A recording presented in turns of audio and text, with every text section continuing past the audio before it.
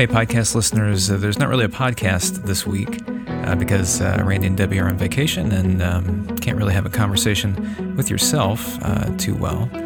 But today I thought I would at least make you aware of a piece of material that kind of helped influence and shape the sermon from Sunday on Ecclesiastes. It's a liturgy called Vapor by a group called The Liturgists. And so I'm going to put a link to that in the notes, and you can check that out.